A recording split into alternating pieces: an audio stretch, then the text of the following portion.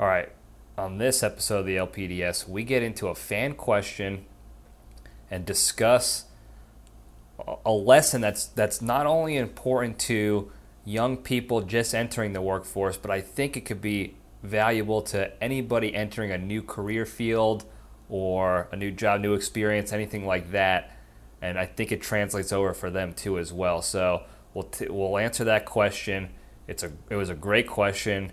Helps me certainly on my business end, but also hopefully provide some lessons to you guys that you can take with you or teach your kids if you have kids. So I'm excited about that. It's going to happen in the Junction. We got a couple of current events and a cage fact, of course. So all that's going to come up right now.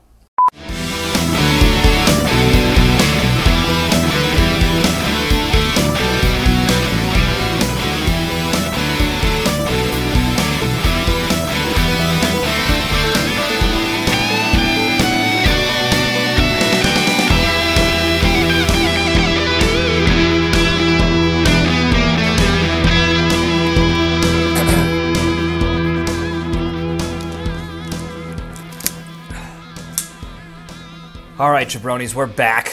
Welcome back to Libretti Podcast Diary Show. I'm your host, Libretti.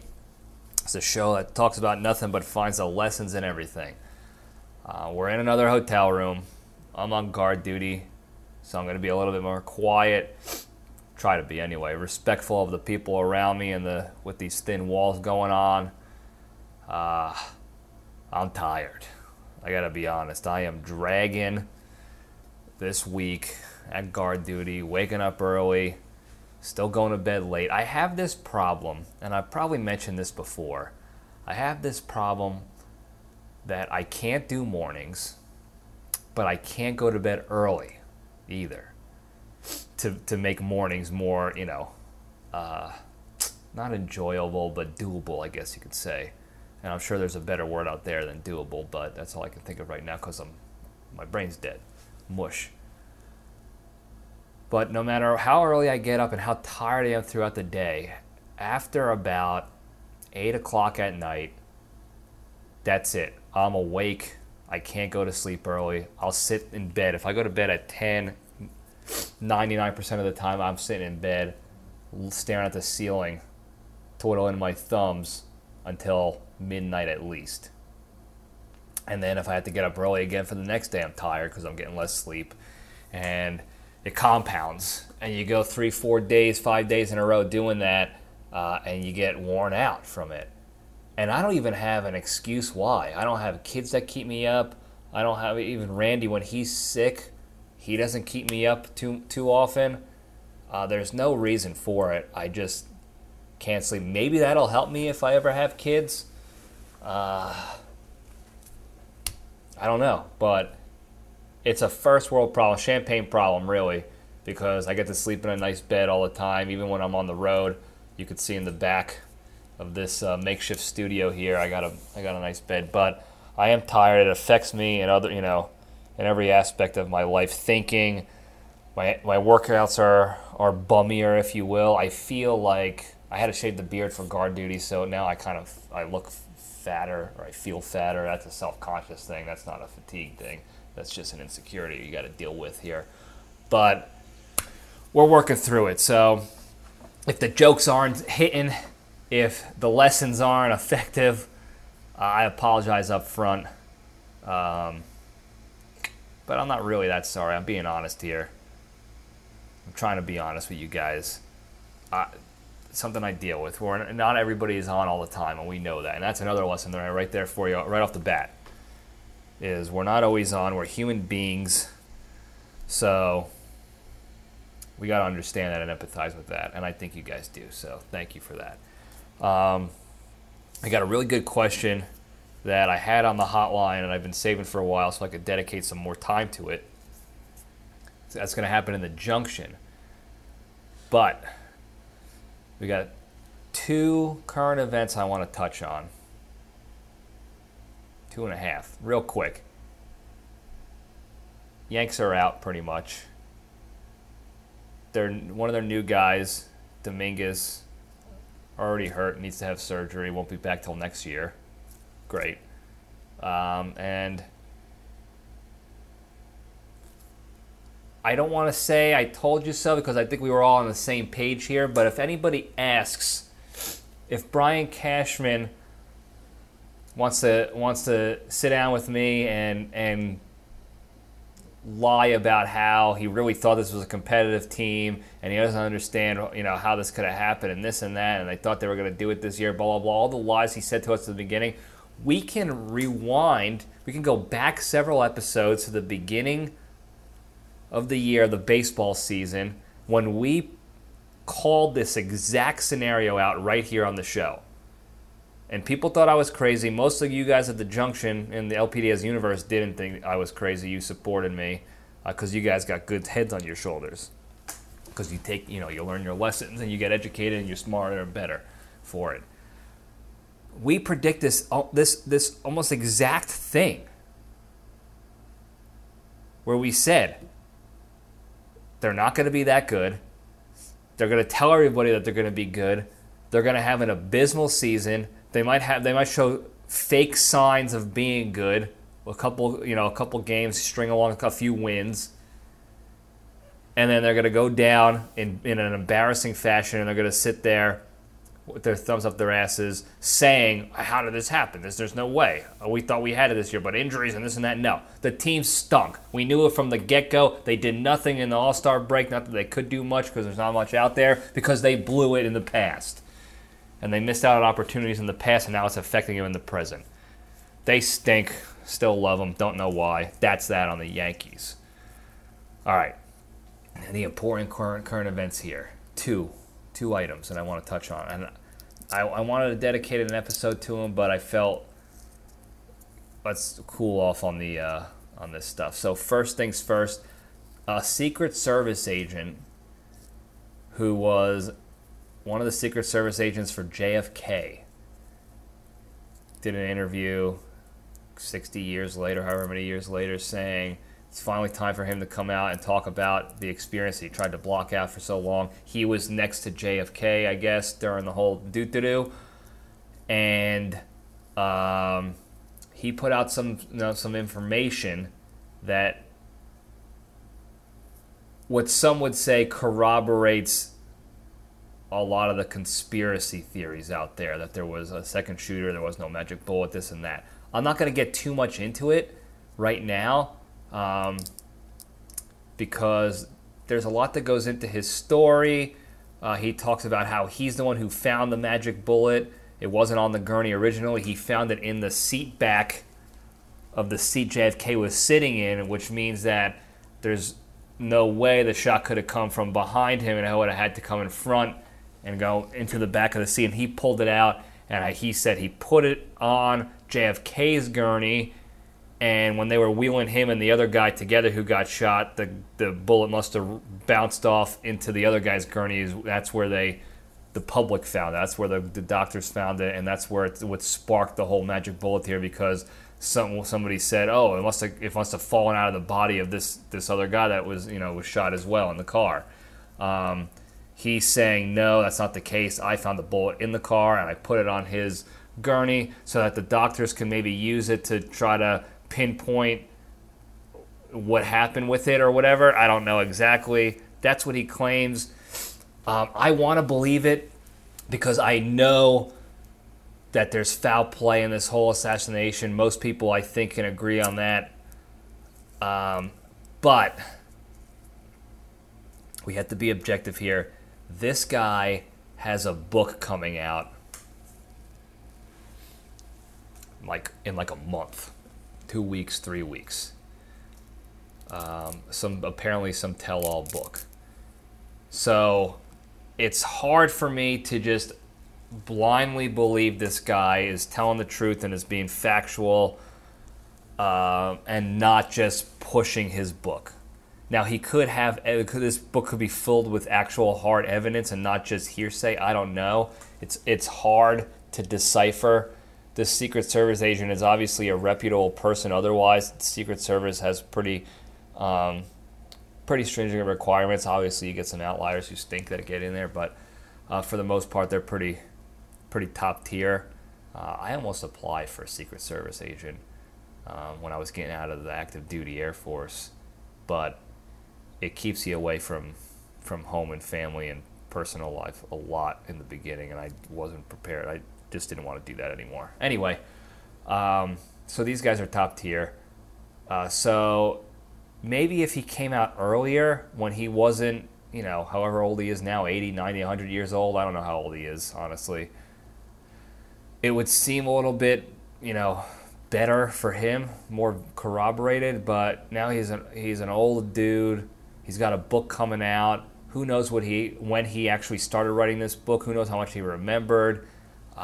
There's always a lot of back and forth argument on people's memory, on how trustworthy it can be based on the timing, who's the one having the memory and speaking on it, this and that. So a lot of factors. I want to believe it, but it's hard for me to just blindly believe this right now. So we'll keep you posted on that, because that's what we do here. We find the important things to talk about and talk about them.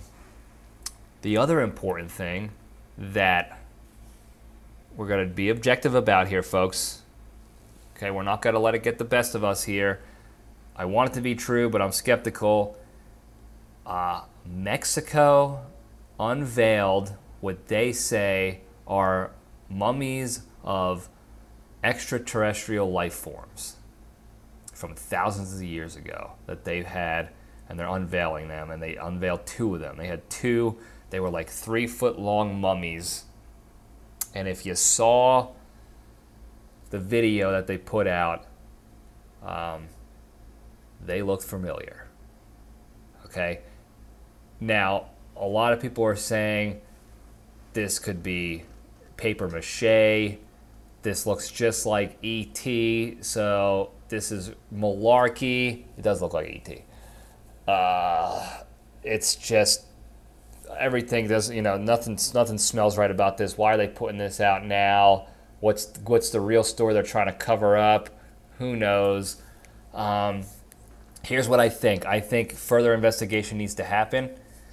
I find it hard to believe that Mexico would be the only area that would have actual hard evidence of this.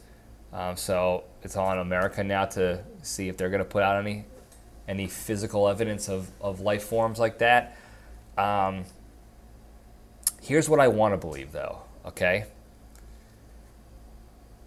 People are arguing, it looks just like E.T., so of course they probably just made these and fashioned them off of E.T. But if you remember back when we talked about this, I don't know, the 100 other times I've talked about aliens, we talked about Tom DeLonge of Blink-182 and his crazy story that he told Joe Rogan of how the government came to him as a celebrity to help release information about UFOs and aliens into the masses to kind of ease us into it so that we're not shocked and completely debilitated when we get word that the aliens are real, because he's a celebrity, so you can seep it into movies and songs and into the public eye without really us knowing, like subliminally.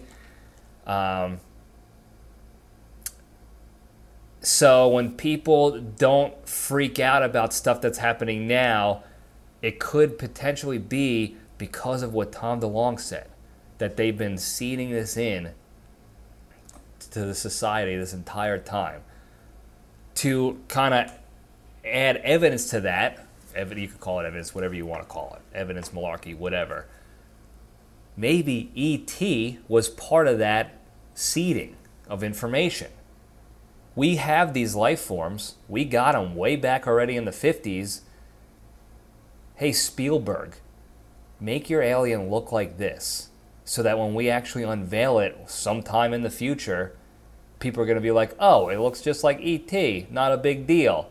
When reality is, this is a real goddamn alien. That's what I want to believe. And that makes, and there's a whole lot of other factoids and pieces of evidence and stories and rumors going, around this whole thing that make me want to believe it more. And again, I'm biased. I want this to be true. So I have to cool off a little bit on it, but I really do want it to be true. I've heard theories of the alien contract that the world leaders had with the aliens that was done down in Antarctica back in WW2 days, where they had supply and peace treaties and all this other stuff, protection treaties that they signed with these aliens. A lot of stories out there. I'll get into that. If I haven't already, maybe I have, I don't know. We'll talk about that sometime soon as well.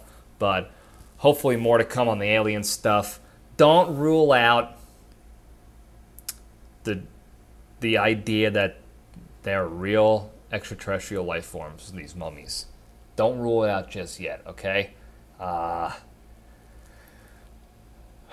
Yeah, aliens, baby. Crazy stuff. What are they covering up, though? What story do they not want us to know about that now they decide to unveil aliens? Who knows? We'll find out and report back to you here in the LPDS. With that, though, I think that's all I got. I'm trying to think what else. I'm so brain dead right now. I'm sure I had some ideas of stuff I wanted to bring up and I'm missing. Scheisse. Don't know. So with that, we'll get right into the good stuff. We'll step into the cage.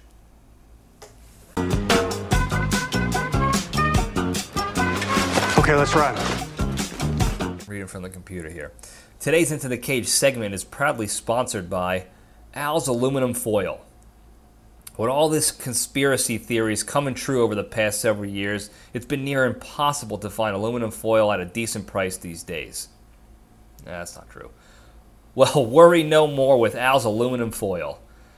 Al uses recycled foil picked directly from garbage dumps and ships it directly to your home to make your tinfoil house without any trouble at all. So whether it's an update on the alien invasion or new evidence in the JFK assassination, you'll be ready to go with your aluminum foil to hat up and hit the CB radios to broadcast your message of truth. So to sign up for Al's today, visit www.tinfoiltitan.com and use the promo code HEAPTOHOME for 29% off your subscription of tinfoil hattery. Coincidence that we got that sponsor for right after those current events. Anyway, the cage fact. We discussed this previously. He's got the movie that's out now. I haven't seen it yet because I'm on guard duty, where he plays like an old retired version of John Wick. It's called The Retirement Plan. And the director did an interview, upon its release, and he actually wrote the story, the screenplay, around the idea of what if we had a John Wick-like character who was retired and old and decided to just go get drunk on an island and then have to save like his family or whatever. And he did this whole article. There's a whole interview I'm reading through here about the movie and the screenplay and filming on the Cayman Islands. And one of the things he discusses is how he got Nick Cage. They asked him how hard was it to get Nick Cage on board with this, and the guy said it was one of the easiest parts of the film because he simply sent Nick Cage's manager the script. And he said it was almost instantly he came back and was like, yeah, Cage is in.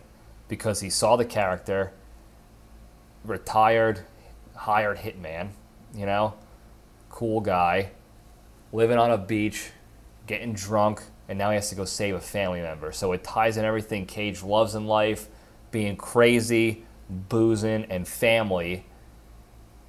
And it's an action comedy. So he can exercise his comedic chops a little bit more again. And it was that easy. He said he likes the idea of being an aged, older version of himself and still doing all these crazy things. And Nick's, I call him Nick like we're best pals, I wish. He's a good comedic actor. Go watch Unbearable Weight of Massive Talent. It's objectively a top movie of his.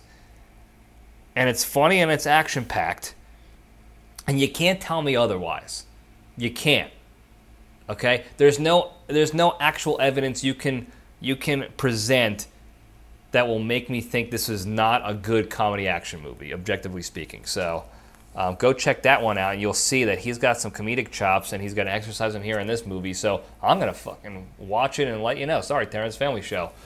I'm going to go check it out, and I'll keep you posted on how it goes, because I think it's going to be great. Not that I have a bias or anything, but it looks tremendous. So I'll probably give more cage facts on this article as I read through it. It's a pretty good, in-depth interview that the guy did. So stay tuned for that. All right. Well, moving on over to the Junction. Spin the logo up.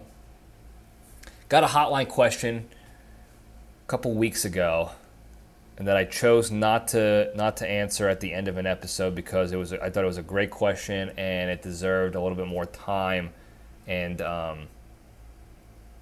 coaxing out of ideas, exploring different ideas of how to make this work, because I think the lessons here can be valuable for a lot of different types of people out there. So I'm going to play the call, and then we'll kind of get into it here. So stand by 1 second.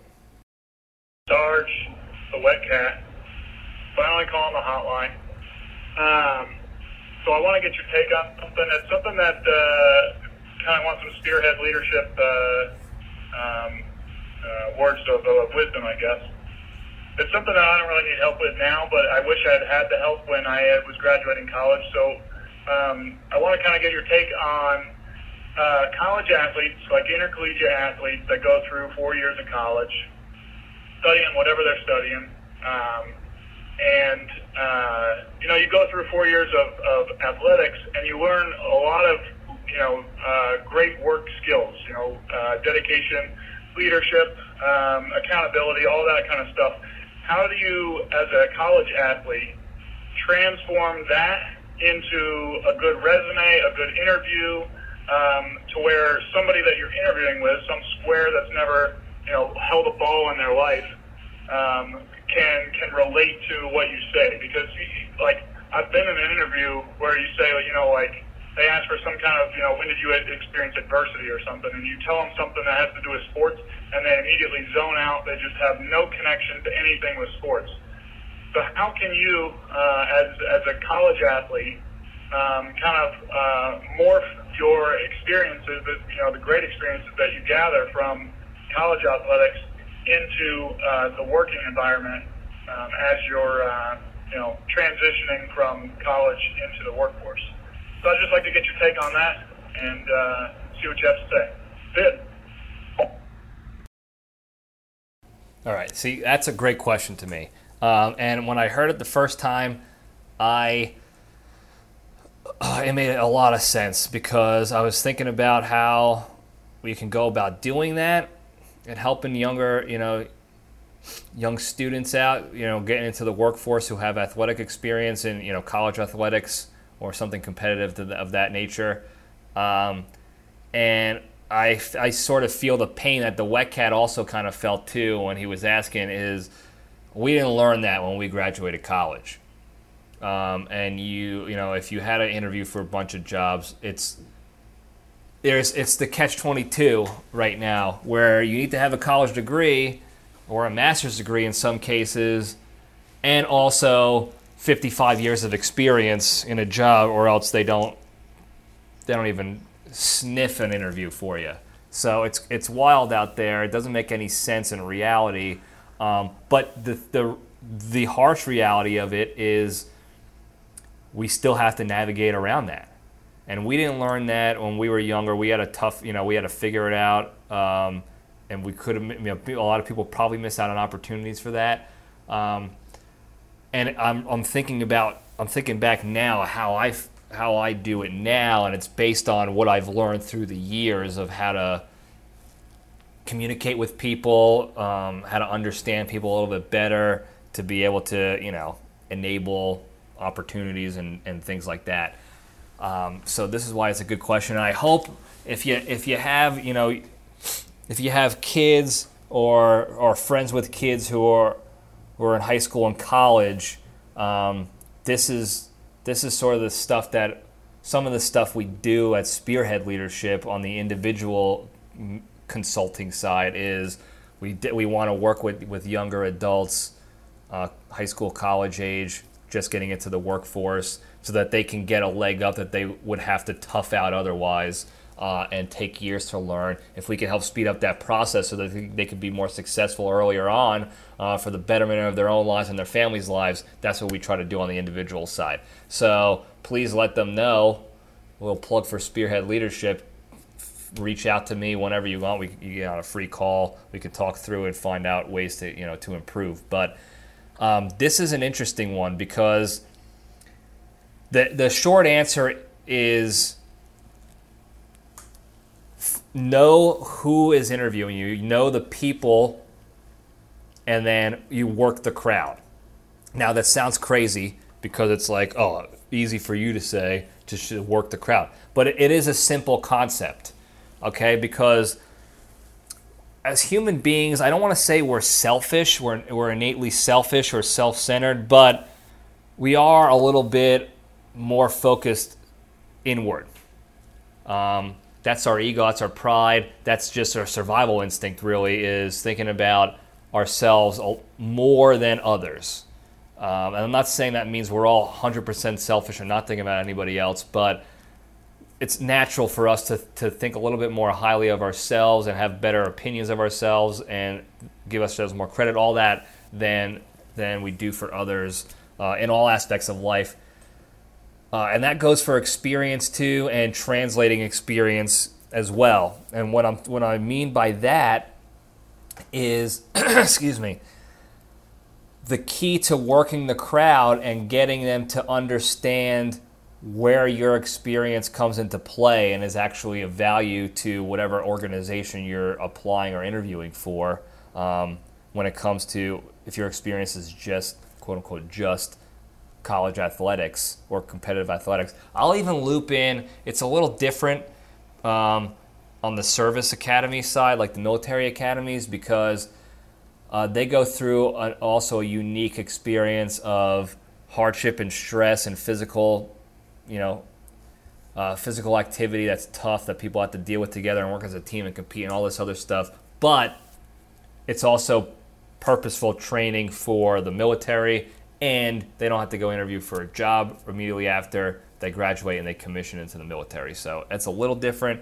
but it translates over. And in fact, I even had a conversation about it on a previous episode a while ago, busting balls with a buddy of mine, Steve McStiff, who went to the Air Force Academy. He's a brother in arms, and we always go back and forth about how I will say to this day that our experience at the time when I played college baseball, when I was on the college baseball team with the Wet Cat and the Creature and Bonji and Bone Crusher and them,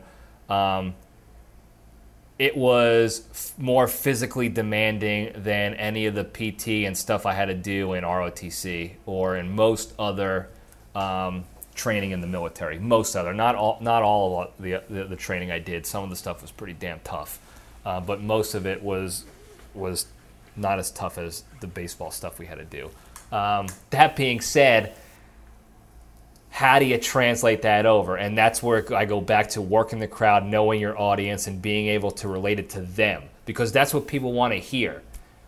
And it's a sales tactic people use. It's a way people influence others. It's a way people get better relationships and network better with people. It's a way leaders build better relationships and build more successful teams with the people on those teams, because they relate things to the people around them and not just to themselves.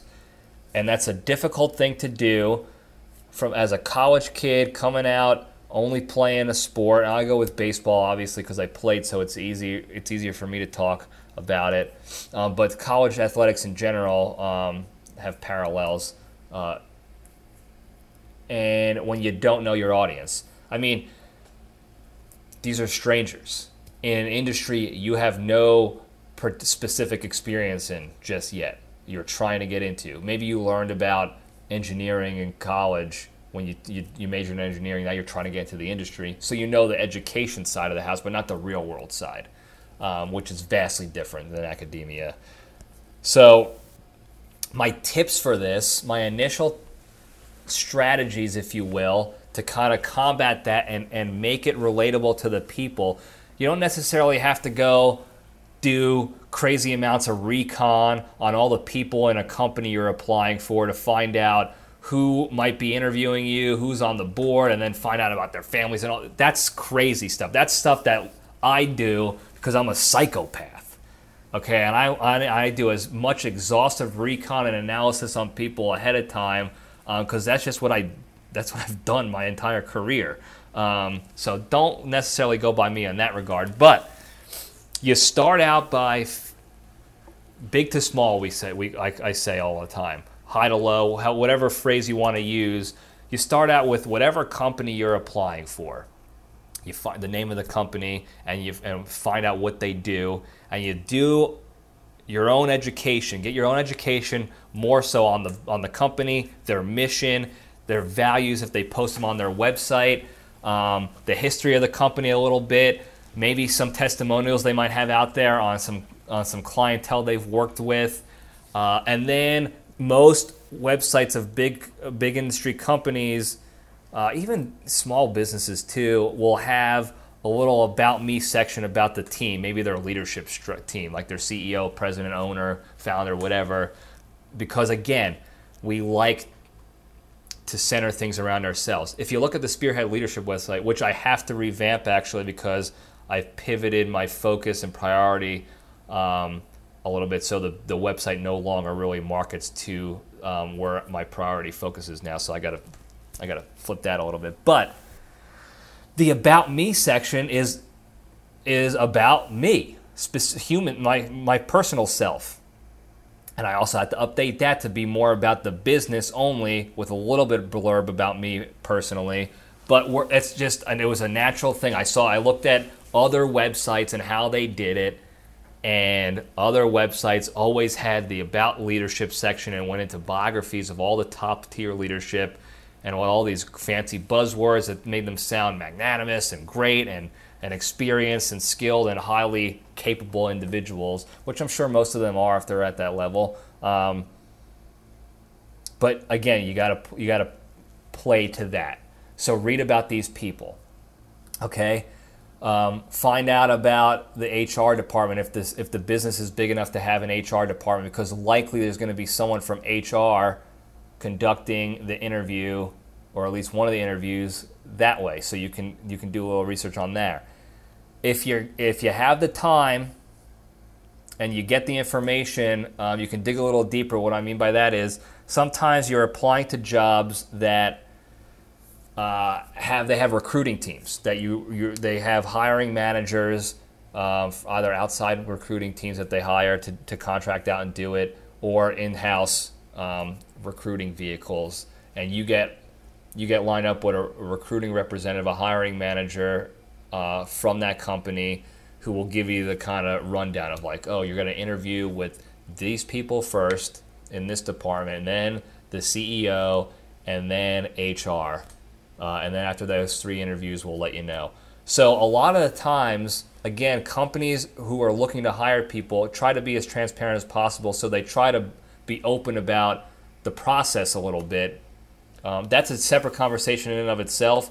If companies are overly secretive and not informational on the process of interviewing and applying for a position there, that's a bit of a red flag. But again, separate conversation. So they're usually going to give you that information.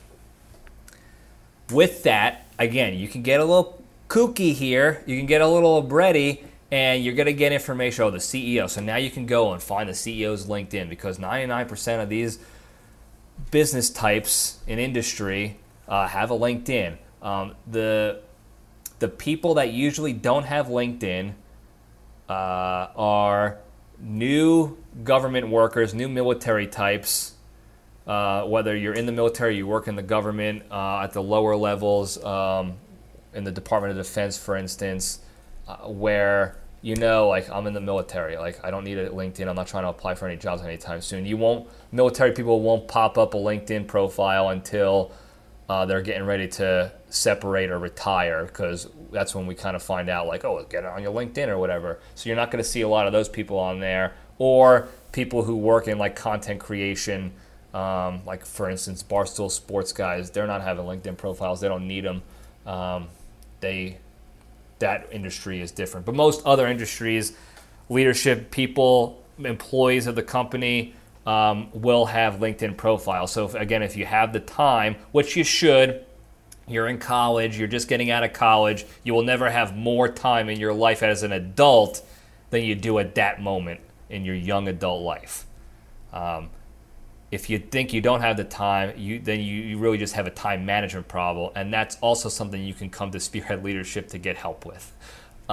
Anyway, you could dig deeper, find out individual names of the people that you might be interviewing with if the recruiter or the hiring manager mentions it, and you can look them up, find out about them, see what their experience is. Again, these bios on the website are essentially brag sheets, look at me sheets on these people. So they'll put the colleges they went to, the other companies they worked for, the high positions they've had.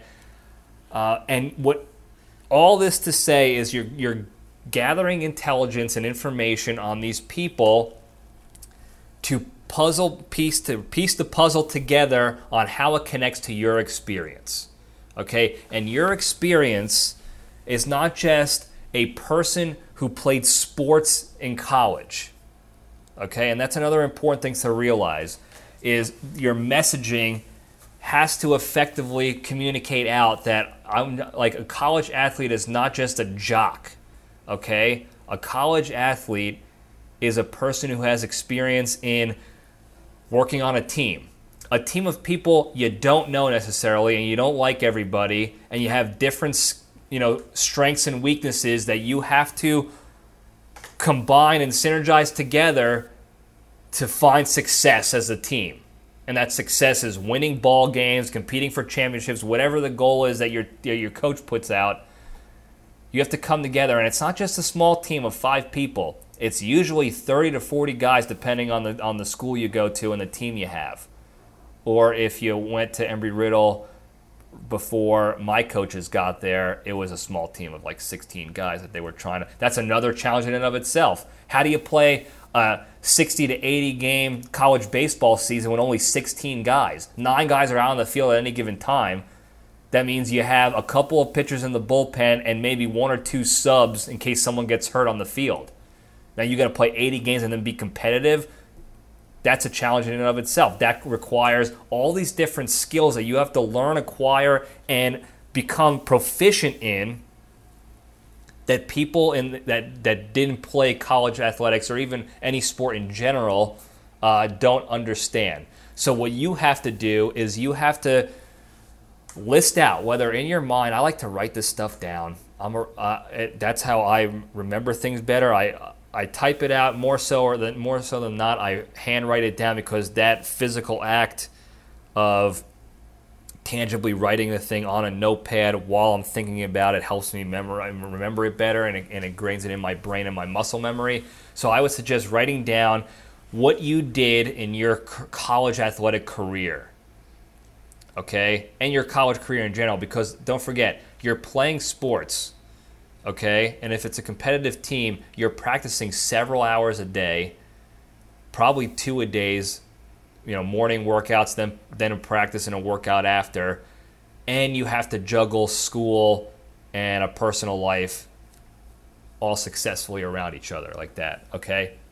And again, it's not that difficult sounding when you're a 35, 36, 37-year-old adult like I am now. But when you're an 18, 19-year-old kid and never had to do anything even remotely like that before, it's a challenge. And it's the first time you're doing it, and you're figuring it out, and you're also succeeding at it, because most of the people in college athletics graduate, have pretty good GPAs, have pretty good social lives, most of them, not me, but the good ones, and you are successful in a sport. So you figured out a way to make it all work, learn about this new lifestyle, and succeed in it. So you have to be able to communicate that out. So you want to list out exactly what you did. You can list out all the minute details you want on it.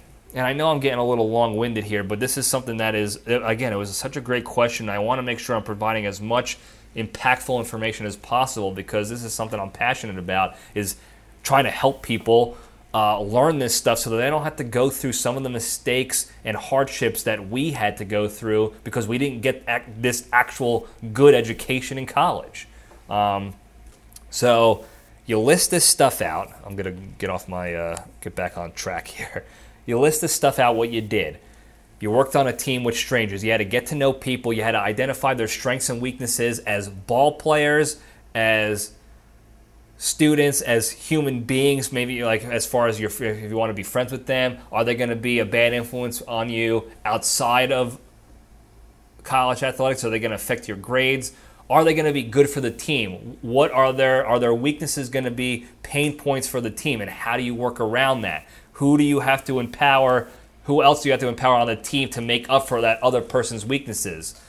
How do you bring people together when a lot of the times you're always working with at least a couple of guys who are naturally very talented at their sport, very athletic, but they don't give a shit about anything else. They're not going to try hard. They're not going to go to class. They're not going to do anything that the coach tells you have to do, what the school mandates athletes do. They're just there because they got a scholarship and they're really good at sports and they don't give a shit about anything else but that and partying and getting chicks or girls getting dudes, whatever. Or guys getting guys, all that stuff. It all plays. There's going to be those outliers. I can think of a lot of those outliers on our team. I love our coaches to death. But when I played, their recruiting skills were a fucking nightmare. Family show, Terrence, I apologize. We had so many fucking jabronis on our team that didn't give a shit about the team whatsoever other than them playing so that they can get eyeballs on them, so they can get drafted, and then going out and pissing their parents' money away on booze and women. And we still found a way to make the College World Series and NAIA every year I played. All 3 years I played. We figured it out. So write that stuff down, okay? Think about what you had to do together as a team. You competed against other teams, okay? You learned how to identify weaknesses in other teams, other people, and their strengths, and play on their weaknesses so that you can win that game, okay? Maybe a team you're playing in baseball, maybe they're known to be really good fastball hitters, and they have a lot of really powerful batters up on their team. So maybe instead of throwing your number one pitcher who throws 95, maybe you throw your number 3 guy out there who throws 88, but he paints the corners. He's got a dirty changeup, a dirty breaking ball, and he's gonna be sitting him down. They're not going to be able to adjust to it. Maybe that's you identify the weakness and you exploit that. And that skill set is analysis. Okay, and then adjusting your strategy and building your plan around that analysis. And if you think about it in the industry sense, that is what a lot of times you're doing on projects and tasks. Okay, you have a task and your boss tells you we have to go and accomplish this task. This is the goal here. Here's the information on stuff related to this. You have to take this pile of crap and accomplish this goal with this team. Okay, so you're analyzing the situation, you're creating a game plan off of that analysis, you're actioning that plan, and you're building contingencies if there's hurdles and roadblocks to get to that goal. Okay, and you're doing that on the team, and you can translate that over. Okay, so I'm getting long-winded because I can go off for hours on this topic. So this is really a great question. Thanks again, Wetcat, for this. We're gonna slow it down here. We're gonna sort of wrap it up a little bit. To keep it basic level, because again, I can go episodes on this. Write all that stuff down, and then you identify how it relates, all that stuff, competing, communicating to people, identifying strengths, empowering the different strengths of the team around you, dealing with difficult personalities who are not good at communication, don't want to be there, have no motivation, don't provide much value to your team. Juggling, multitasking in different things: school, sports, social life, family life. Okay? make sure you write all that stuff down. Think about examples of when you had to deal with a tough teammate or a tough team. A team that was, projected to beat the crap out of you and you were the underdog and you had to come back and, or a particular situation in the game where you were losing and you came up with a play that motivated the team to do this and whatever it was. Think of these different situations where you had to overcome hardships, because you're going to get those questions a lot in interviews. Things like that. And then you work to put the pieces of that puzzle together with the organization you're applying to. If it's I'll try to use an example in my life recently. Let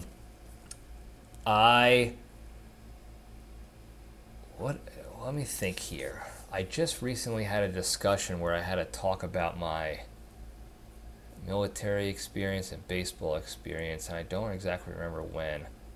But I was applying to this one position.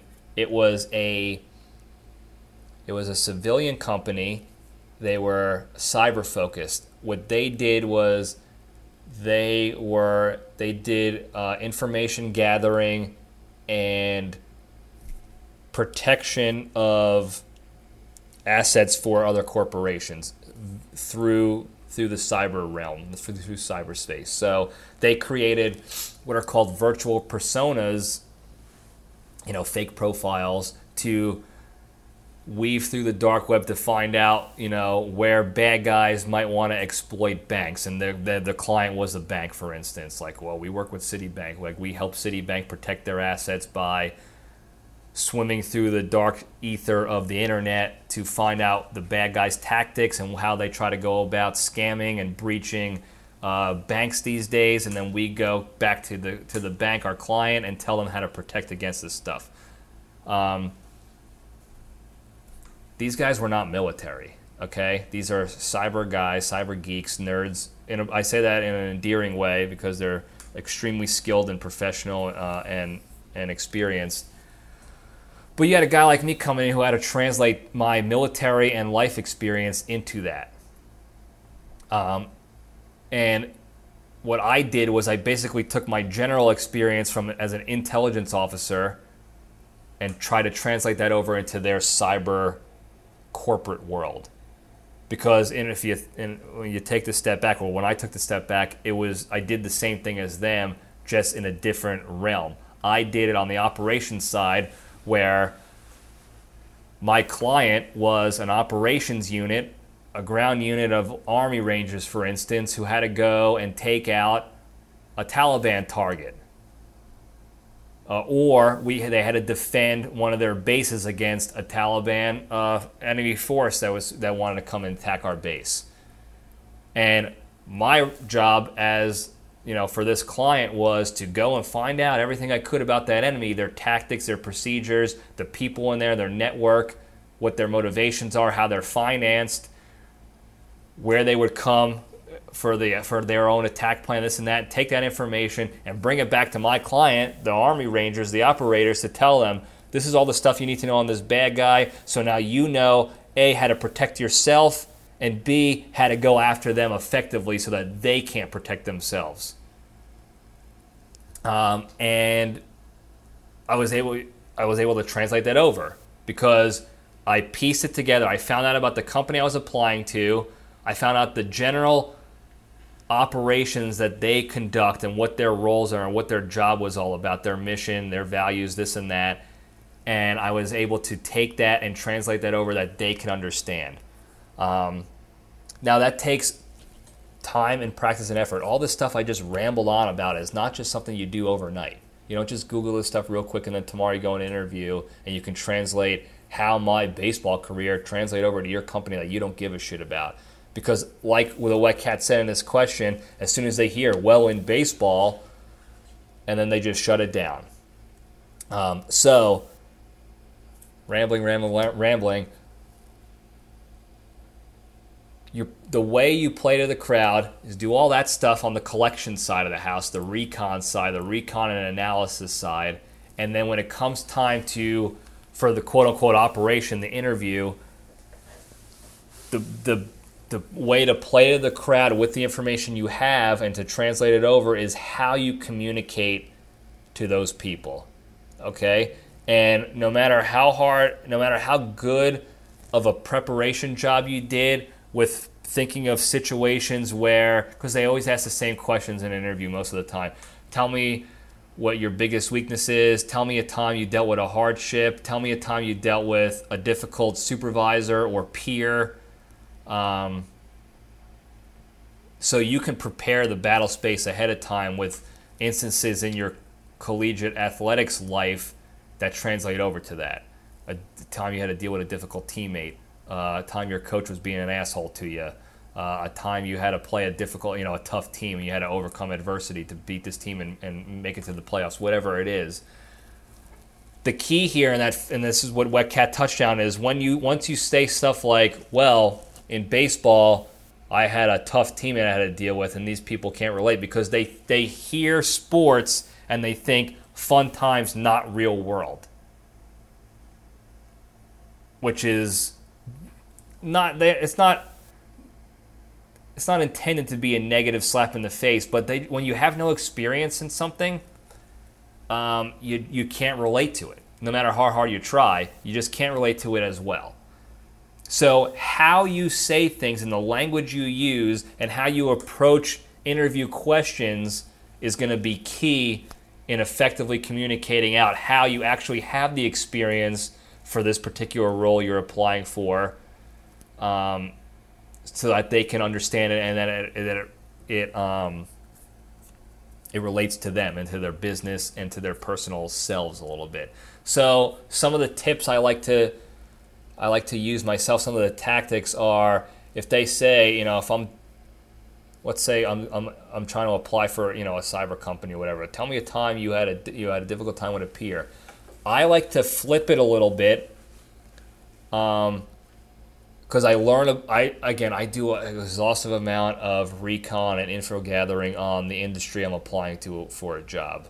And then from there I take that and I say, okay, well, you know how in the network administration world, when you have a guy who's really good at, hacking the matrix and building firewalls, but they don't like working too long. They are lazy and difficult and this and that. You know how you have to deal with that? Well, I had to deal with that as well with this guy who didn't want to train with us. He didn't want to practice with us. He didn't want to do any of this stuff. He just wanted to start in the games, get all the accolades and the eyeballs, and then not be part of the team. And this is how I dealt with it. You were a captain of the team. This is how we dealt with it as a team, to either motivate him or to empower somebody else on the team to pick up the slack for that person so that we can reach success. Okay, so if you can still say the words, talk about baseball and teammates and this and that, but if you start the conversation, you start your answers with, industry-focused words and verbiage that they understand and that they care about, they'll immediately be much more receptive to what you have to say about your experience. And you can caveat this too. This is not a trickery game here. This is something that I've seen from people, or I've heard from people when they were giving me tips and tricks about interviewing and stuff since I was, even back in high school when I was interviewing for jobs and stuff like that, is there's all these, they have these tricks out there of oh, don't say this because this will get them angry. You don't want to admit to too much because then they'll think this and this. I am all about the transparency and honesty. If you can, and putting out your best self, your best real true self. Okay? At the end of the day, that's never going to backfire on you. And here's why I say that. One, if you're your true honest self and an organization doesn't think you're a right fit for them, it might be a bummer in the short term, but they're doing you a favor in the long term, okay? Because now you essentially, by being yourself, you're eliminating things that aren't going to work out for you. If they say you might not be a good fit for this organization, they're probably right, and you should take them at their word and consider that a favor, because you don't want to be struggling through a toxic work environment or a shitty situation that you just don't get along with that team at all, and have to deal with that. You want to be in an environment that's a lot more value added to you, and you can be a lot more value added to the team, and be a lot more happy in your life. So that's one reason I say that. The other reason I say that is interviewers and companies get the red carpet treatment from people in interviews all the time. Okay? In fact, interviewing is statistically one of the least effective ways of hiring the proper talent and people for your team, because people put on a show all the time. Okay? And it's most people it's blatantly obvious.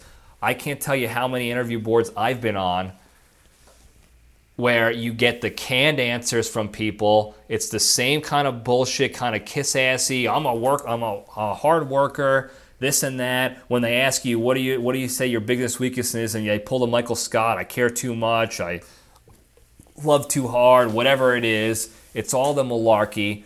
And if you come in there and you're just open and honest and confident in yourself because you're being your true self, that's going to resonate a lot more with people than anything else. And tying this back around to collegiate athletic experience and the fact that it doesn't translate over to people as much as it should, is you can be honest with them. You preface the answer to a question with relating it to their industry. You know how you had to have, I'm sure you had to deal with this on, in the sales side, where you had a sales teammate who, you needed to combine for this amount of sales per quarter, and they just weren't picking up the slack, and you had to deal with this and that. You preface the answer with relating to their industry, some anecdote about their industry. You know how you guys had to do this before? Well, we had to do the same thing in this realm, and then you explain it out that way, and then you tell them. You be straight up, and again, how you communicate it and the words you say are also a little bit, important too. Again, I'm not saying lie, but how you communicate out is going to make your statements more effective, more or less impactful. So you want to be honest and just say, I understand on paper, you guys see college athlete or baseball player, and there's not a lot of experience in your world here. But when you're writing a resume and you're giving interviews, you can use words that translate into that industry, that are industry language, if you will. And that goes back to, if you do the correct info gathering, you can identify the industry language that corresponds with your life experience, your college athletic experience. And Wet Cat hit it on the head even in his question. Competition, teamwork, dealing with hardships and stress, overcoming obstacles. And it's right there in front of your faces when you're doing your info gathering. The job posting is going to have that. Here are some of the responsibilities of the job. And this is a separate discussion in and of itself on how to write a resume and a cover letter that gets passed through the algorithms, because most hiring boards, have algorithms that run algorithms and bots, if you will, that automatically run the resumes so that they're getting for job applications. And if they don't have the certain buzzwords, the qualifiers, they get thrown to the side. So if you don't know the right language to put in there, you're not even going to get to the interview, let alone be able to have a conversation with people. So the job posting will say, we want someone with good management skills, with good teamwork abilities, who wants to be, who wants career progression opportunities, who can work in a high-paced environment, who's a go-getter, a self-starter, this and that. And then you can take your baseball experience. Again, I use baseball because that's what I know. Use your college athletic experience, and you translate that over into those buzzwords that you see from your research. Someone with management skills. I was a captain of a baseball team, so you can put in your resume, managed 30 plus young adults work together to accomplish this goal, and then the results, again, a separate conversation, but it's kind of action, impact, results or whatever, action, results, impact or whatever, is the best kind of most effective resume bullet to show results, because that's what people want to see on resumes is results. And you say, captain of 30 individuals for 3 years or whatever. I was 2 years a captain, whatever. Empowered this, enabled the strengths of different personality types to come together to accomplish this goal. Results: runner-up in a World Series, or third place in the World Series, number 2 in the nation. Okay, and then you can talk to that once you use those buzzwords and your resume gets through, you can talk to in the interview. Again, I'm blabbering on because there's a lot that goes into this. This is why I wanted to talk about it more than just at the end of an episode. In fact, we can get into, if you have follow-up questions, Wet Cat, or anybody has follow-up questions and wants to dig deeper into these particular topics, because I am kind of going off on tangents and stuff because my brain is firing up again. I'm awake again. It's after 8 o'clock, so I'm awake again. See, so we can keep talking through this, but basically, let me try to tie it all together very simply. You gather information on the industry, the organization you're applying for. Find out about them. Okay, look at the job posting and see the buzzwords: management skills, teamwork, self-starter, can get through obstacles. You take the information you wrote down about your experience as a college athlete. I was a captain, I started, or I was walk-on and I eventually started. I had to deal with 40 guys from different walks of life, different experience levels, different strengths and weaknesses, different motivations, and to come together to compete, deal with stress together, juggle personal life and school life, all that stuff. You put that down, and then you match it up with the info you got on the job and the people in that organization. And when you go to the interview, now you have the connection already internally. Again, while you're studying this stuff and preparing ahead of time, it's going to start internalizing in your brain, so that it's going to be a little bit more muscle memory to you, unless you're doing it the night before, which I don't recommend. I recommend you prepare ahead of time, several weeks ahead of time, or if you're a psycho like me, months ahead of time. And now you are able to more easily express how your very qualified experience as a college athlete translates over to the particular job you're applying to. And let's be honest, unless you're applying to a management role or a director or supervisor role as a 21-year-old kid coming out of college, most of the jobs you're going to be applying to are going to be lower entry level, entry to mid-level depending, and it's going to be a lot easier than you think to translate that experience over if you prepare ahead of time with all that stuff. Now, before we end this topic, I rambled a lot. I am passionate about this. Is stuff I love talking about and trying to help people with. And I say trying because I'm not going to sit here all cocky like I can help anybody. I love to help as many people as possible. I'm confident in my ability to do so, but I'm also not going to try to be an egotistical piece of shit and just be like, I could teach anybody, fuck you. Sorry, Terrence, I know. We're done. Put the kids away. So if anything was confusing at all, or I went off on too many tangents and there wasn't a good clear direction lane in the road, please let me know, because I can write this out. I could prepare this in a way that's a lot more step-by-step, directional, easier to understand, simple. I could put it in a PowerPoint presentation, whatever you want. If it's going to be beneficial to you, or maybe you have a family member or a friend who has a young adult child, son, daughter, or whatever that can benefit from this, let me know, and I'm here to help. For you as well, if you're older, if you're my age, still in the workforce, still applying to jobs, this still plays. Okay, it might be a little easier for you to make this translate over, and you might have more work experience in the environment. But guess what, guys? And I have no shame in saying this. I still use my baseball experience when I do interviews and I talk to people and I'm applying this stuff. When I applied to my last special ops unit in the military when I was active duty, I used my baseball experience, getting cut from my teams in high school and then in college in the beginning, and then ended up making the teams and all this stuff, going through hardships. I go back to it, and it's just about how you communicate it out, how you can relate it to the people you're talking to and what they do in their lives and their jobs, because that's what they care about, and that's how you make it translate over. But again, please reach out to me if you have questions or confusions, pushbacks, things you don't agree with. If you need it in a more clear and concise manner, PowerPoint, blog, post, whatever it is, let me know, because this is what I really enjoy doing.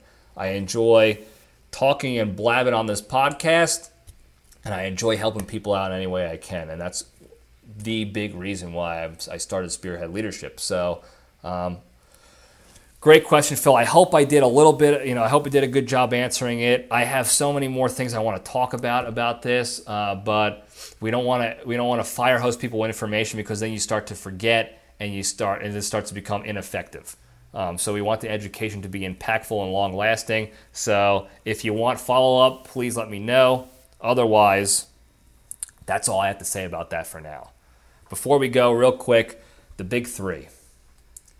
For the new guys out there, the big three are the three pillars to staying strong and being a better, happier, kinder, more genuine, healthier human being, and spreading that goodness and positivity out to the rest of the world and the people around you. Number one, exercise every day. Do something.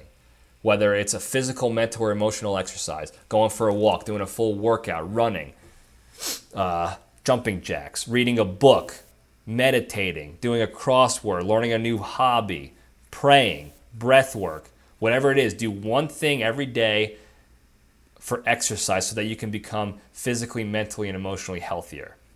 Number two, the toughest one to do, don't be a shitty person, be a kind person. And that's as simple as removing yourself from the situations to be shitty in.